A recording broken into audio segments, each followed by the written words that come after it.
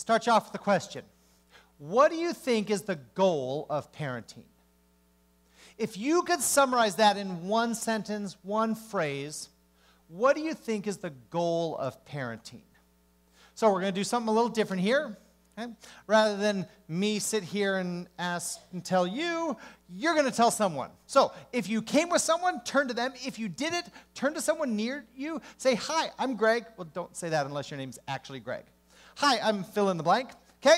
Meet a new person and tell them what you think the purpose of parenting is. Go ahead. Give it a shot. No wrong answers, unless your answer is to harvest organs from young children.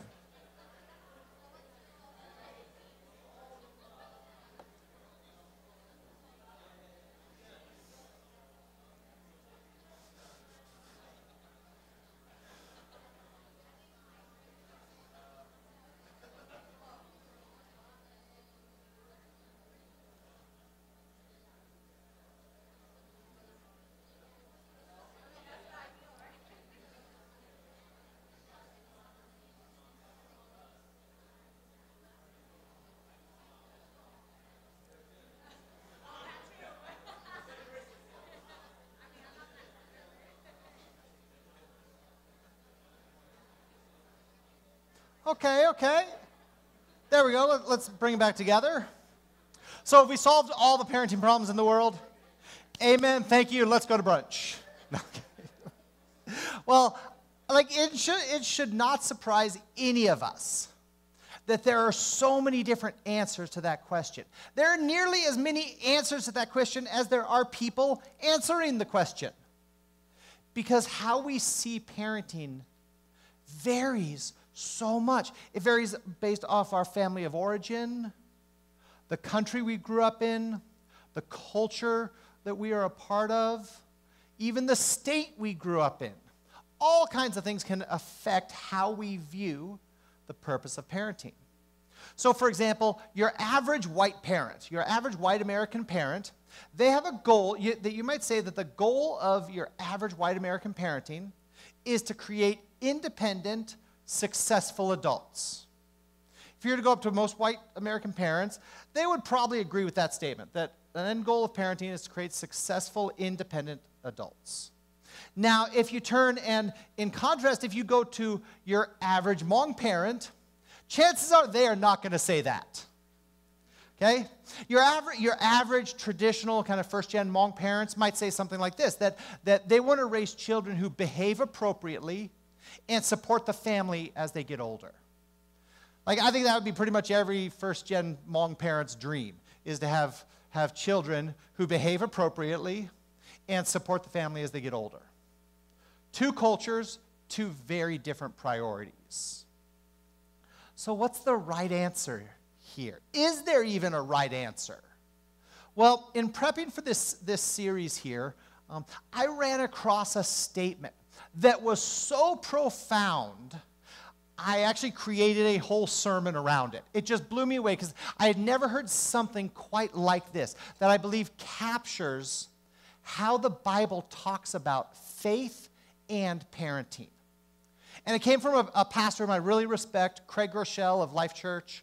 I really like the guy. I like his stuff. And this statement just blew my mind. So here it is. A parent's priority is to gradually transfer a child's dependence away from the parents until their dependence rests solely on God. Think about that for a second. A parent's priority is to gradually transfer a child's dependence away from themselves, the parents, until the child's dependence rests solely on God. So let me explain this out to make sure we're all on the same page here, because this is so critical. So our priority as a mom or a dad, or even as an auntie or uncle, is to gradually transfer dependence. Our kids, when they're little, they depend on us for pretty much everything. But as they grow, our job is to not hold on to that dependence, but to transfer that dependence. All of us are dependent on something. And the goal of parents is to transfer a child's dependence onto the one who will never fail them, onto the one who will always be right and true, to transfer dependence onto God. Now, notice how different that is from both the American view of parenting and the Hmong view of parenting. So, for instance, my parents, growing up, routinely challenged me to make independent decisions. So I was a freshman in college, toward the end of my freshman year there, and I was barely passing advanced bio. The truth is, I hadn't read a chapter in a couple months, and I got to the point the night before the final where I was fairly sure I was going to fail. I'd never failed a class in my life, and I was panicking. So I called my dad. I said, Dad, I got to be honest with you. I might fail bio. He paused. It was quiet on the other end of the line. And then he said the most amazing thing. He said, are you calling to tell me or ask my permission? Now that is a white parent for you right there. All you with Hmong parents, you wouldn't be able to finish the sentence before you start getting yelled at. But it was amazing, because in that single question, he was challenging me to be independent. So I paused, and I said, I guess I'm telling you. He was like, okay, thank you for telling me. And that was the conversation. I ended up passing with a C-. All right. Set the bar pretty low there. Now, in contrast, about that same time is when Pingfo and I started dating. I'm sure there's no correlation whatsoever. Second semester, freshman year. And the first time she told her parents, needless to say, she did not get the same response as I did. But her parents told her, you can't do that. And their biggest concern was you will bring shame on the family if you date him or marry him. Pingfo's parents were not the least bit concerned about her love life. They were concerned about the family. And in their response, they were teaching her the Hmong value of dependence on family and interdependence on family. You have to think of the family first, above yourself. So there you go. Within a couple months of each other, two parents, two crises of sorts, and two very different responses. But the reality is God calls Christ-following parents to be different, to challenge what they grew up with, to challenge their culture, to actually be counter-cultural. Because remember, a parent's priority is to gradually transfer a child's dependence away from them until it rests solely on God. So where does this idea come from? It sounds awesome. Sounds nice and Christian-y. But where does it come from? Well, it comes right out of the Bible. In fact, it comes out of arguably one of the most important chapters in the entire Bible that you may have never read. It's Deuteronomy. In the book of Deuteronomy, chapter 6, is one of the best teachings on parenting in all of Scripture. Let me give you a little background. So the Israelites, they were released from Egypt, released from slavery. They wandered the desert for 40 years, and they set up camp on the bank of the Jordan River. Just across the river was the promised land. It was the land that God promised to Abraham years and years prior, that was going to be their home. And it was the best land that any of them had ever seen. Remember, they just spent 40 years in a desert. And here is this amazing, awesome land just across the river. Excuse me. And then Moses gives a speech. Just before this, Moses gave the 10 commandments, the 10 big ones that were going to guide Israelite life. And then after this, that Moses gave the rest of the law.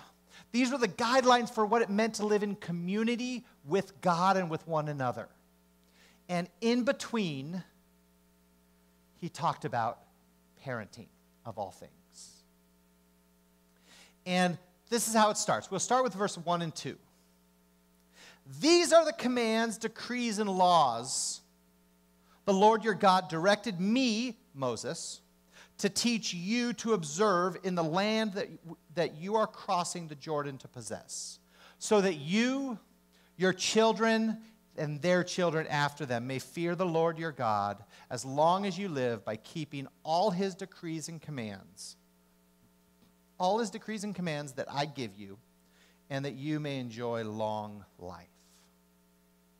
So did you catch the beginning of his parenting advice? He's not just talking about, here are some rules to follow. Here are some guidelines for the community of God. No. He said, these are for you, your children, and your children's children. He is talking about impacting 3 generations by what they do today, what they do in that moment. And see, if you're a parent, you have the power to impact generations of people. Now, I know that's hard to think about when you're stuck in the middle of diapers and toys and tantrums and attitude and all of that when you're raising kids. It's hard to think about generations. But this is critical to remember. You are not parenting individuals. You are parenting generations. You are parenting generations, not just individual children. So you want proof of this? Sit down with Pinfo and I and do something that we do with a lot of couples called a genogram. We do this in virtually all of our marriage counseling that we do, and a lot of our individual counseling as well. So here's a picture of what a genogram looks like. So this is essentially a relationship family tree. Rather than connecting genealogy, it connects family patterns and family relationships. And we go back 3 generations.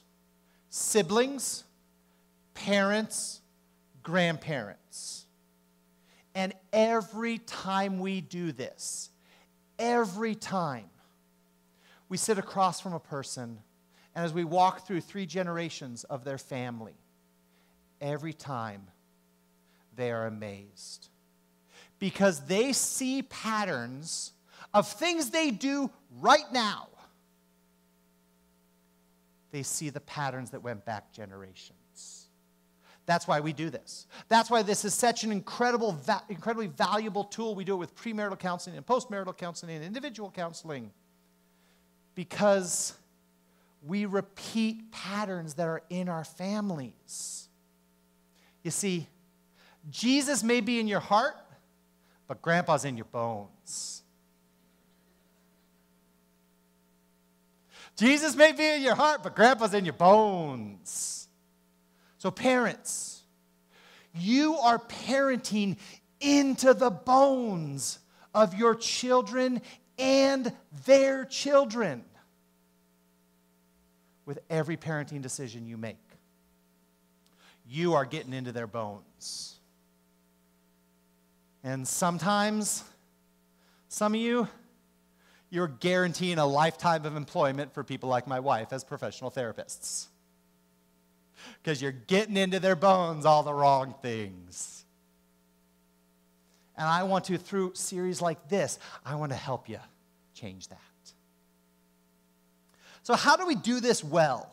How do we understand what parenting looks like? Transferring dependence and understanding that you're not just parenting individuals, you are parenting generations. How do we do this well? Well, Moses continues.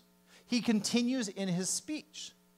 Okay? And he gives two of probably the most important parenting principles you will ever find. If you follow nothing else, if you learn nothing else, remember these. So the first thing he talks about, the first thing he addresses is this: love your God. The first thing you have got to do, that if you are a Christ follower, you have to first love your God. Here's how he puts it. Hear, O Israel, the Lord our God, the Lord is one. Love the Lord your God with all your heart, with all your soul, and with all your strength. Now, if you've been around church at all, you've probably heard this verse, but not from Moses, from Jesus. This is the one that Jesus called the greatest, the first and the greatest commandment. This is what he quoted. That's why this section of Deuteronomy is arguably one of the most important chapters of the whole Bible. Because when Jesus was asked, what's the most important thing? You know what he said? This. Love the Lord your God with all your heart, with all your soul, with all your strength. See, you have to start there. Love your God. Nothing you do as a parent is as important as loving God first. And you can't just get away with loving God a little bit. You can't just get away with, I love God. Jesus and I, we're tight. I believe in him and everything, but I'll go to church when I can, and I'll still kind of do things my own way, and because I don't really like God's way. No, it doesn't work like that. That's not the option Moses or Jesus gave. You love God with all. That's how it works. That's how to love your God, is to love your God with all. I can't tell you the number of people that I've run into, and I ask them, hey, tell me about what kind of, did you have any religious affiliation? Do you go to church, anything like that? And they, oh, yeah, I'm a Christian. Don't go to church. But yeah, I love God. Yeah, I believe in Jesus. But there's not really a whole lot in their life that proves that. But when you love God with all your heart, with all your soul, all your strength, then you are really loving your God. You're loving God on his terms, not your own terms. And we love to love God on our own terms. You have to start there. But see, for you parents, I get it.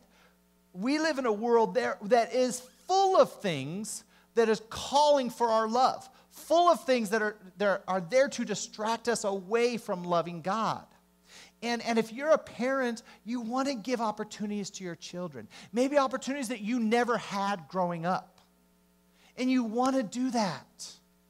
So then all of a sudden there's soccer, and there's dance, and there's after school activities, and there's school sports, and all of a sudden your schedules get really full. All of a sudden you're scheduling around your kids. And before long, before you know it, you become child-centered parents instead of God-centered parents. Your lives revolve around your children. That is so easy. So you have to be aware, and you have to watch out for that and make sure that you stay as God-centered parents so that your life doesn't revolve around your children. That is the first and most important thing you can do. Because see, the truth is you will never be able to transfer dependence to God. You will never be able to do that unless you are willing to be countercultural and you love and trust God enough to give him your children. Otherwise, you're going to hold back. You're going to hold on to him if you don't really trust God enough. If you don't really love God enough, if you don't think he's good, if you don't think he knows the best and has the best intentions for your children, you're going to hold back because you're not going to give them to him. So the first principle is to love your God. The second principle is to lead your family. Lead your family. Okay, now I'm not talking about the whole debate around like husbands, spiritual leaders. I don't want to get into any of that. Ignore that for today. Okay, dads, moms, you are both leaders in your family. Don't for a second doubt that. Because a leader is simply one with influence. John Maxwell says, leadership is influence, nothing more, nothing less. And moms and dads, you both have significant influence over your families, over your children. Aunties and uncles, if you have nieces and nephews that live around and you see them and you do things, you have influence over your nieces and nephews. Lead your family. So here's how Moses talks about it. These commandments that I give to you today are to be on your hearts. Impress them on your children. Now, I love these two verses. First of all, because Moses starts with these commands I'm about to give to you, they've got to be on your hearts first. They've got to be on your hearts. Then you can impress them on your children. How many times do we try to impress something on our children that we don't really practice or maybe even believe? It's the classic, do as I say, not as I do. In God's economy, that's not how parenting works. Moses said it. These commands have to be on your heart. You've got to be following these commands. Then you can impress them on your children. You've got to love your God first. Then you can lead your family. So what does it mean to impress them on your children? Now, this is not impress your children. Okay? You have no need to impress your children. Just pull a quarter out from behind their ears and ooh, no. Okay. So, but what does it mean to impress them on your children? Well, the passage continues. Talk about them when you sit at home. And these are the commands and God's laws and God's guidelines and all that. Talk about it when you sit at home, when you walk along the road, when you lie down, and when you get up. Tie them as symbols on your hands and bind them on your foreheads. Write them on the door frames of your houses and on your gates.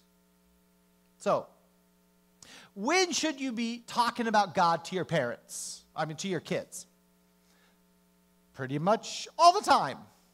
Where should you be talking about God to your kids? Anywhere. It's amazing. These two verses give you 10 places that you should be talking about God to your kids. Here you go. When you're sitting, when you're walking, when you lie down, when you get up.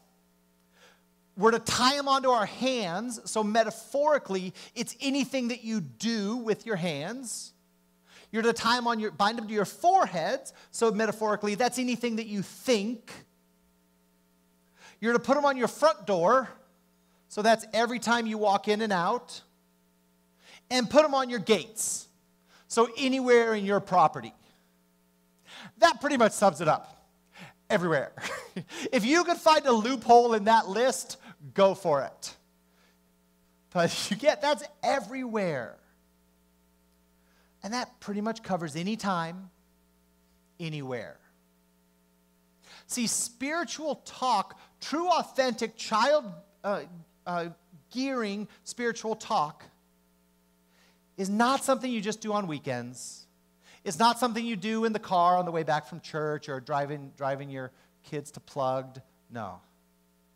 It's something that happens naturally throughout the day and throughout the week. It should be a part of your everyday, 7 days a week life. It's not something that you sort of add on. And that's how you lead your children spiritually. So, spiritual talk is not lecturing, guilting, or shaming, just telling your kids what to do, or even worse, just telling your kids what not to do. That is not spiritual talk. That's setting rules. That's being authoritarian, being dictatorial. That's not God-geared spiritual talk. Instead, this spiritual talk is natural and comfortable. It's talk that fosters curiosity. It's talk that leads to questions and not just answers. And it's talk that opens people up instead of shuts people down. That's this natural spiritual talk. So let me ask you, parents, what's the state of spiritual talk in your families? Now, if you just have a newborn, talk all you want. They'll just goo-goo gaga back at you, but it's adorable. But what is spiritual talk a natural part of your family life? Essentially, is it the pizza or just the topping? Is it the main course or a side dish? Now, I get it. This isn't always easy, especially if you didn't grow up in a family where spiritual talk was a part of family life. So, like, a lot of you have heard kind of my story. Like, I didn't grow up Christian. My family's not Christian. I accepted Christ completely separate from them. At 16, I started going to church by myself. And they were okay with that, but there was kind of an implicit suggestion around the house, just keep it to yourself. So I did. And so for me, like, to be honest, and might be weird to hear from a pastor, spiritual talk is actually really hard for me. And it's one of the things I was really concerned about when we were trying to have kids, because it wasn't natural for me. It was the pepperoni on the pizza. It wasn't the pizza. It was hard. It was uncomfortable. It wasn't natural for me. Now, in contrast, Pengfua grew up Christian. Like, she came out of the womb reciting the Apostles' Creed. Okay?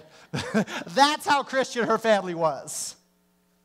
But her entire life was filled with hymns and spiritual talk.